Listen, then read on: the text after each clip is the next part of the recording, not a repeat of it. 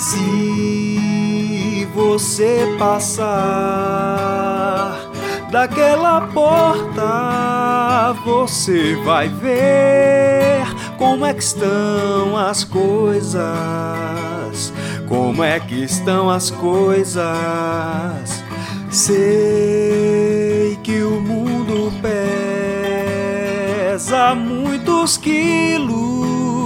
Não me leve a mal se eu lhe pedir para cortar os grilos, guardar os grilos, cortar os grilos, guardar os grilos. Aí então você vai se convencer que se o mundo pesa, não vai ser de reza que você vai viver.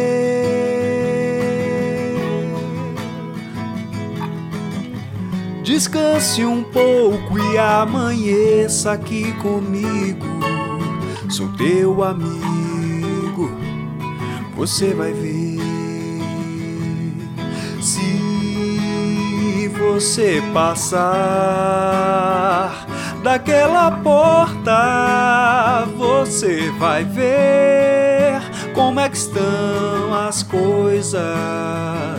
E como é que estão as coisas? Sei que o mundo pesa muitos quilos. Não me leve a mal se eu lhe pedir para cortar os grilos, guardar os grilos, cortar os grilos, guardar os grilos. Aí então você vai se convencer que se o mundo pesa, não vai ser de reza que você vai viver.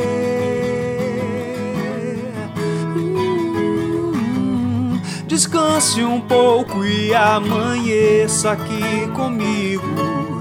Sou teu amigo, você vai ver.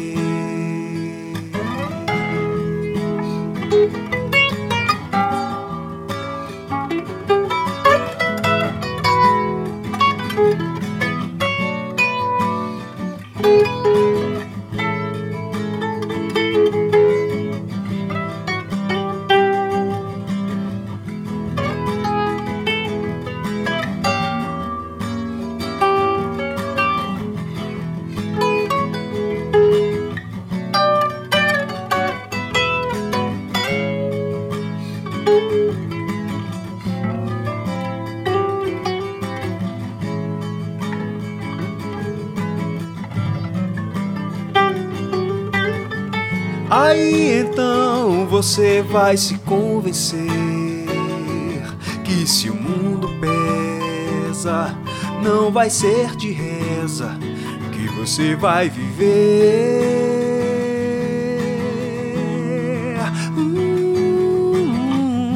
Descanse um pouco e amanheça aqui comigo.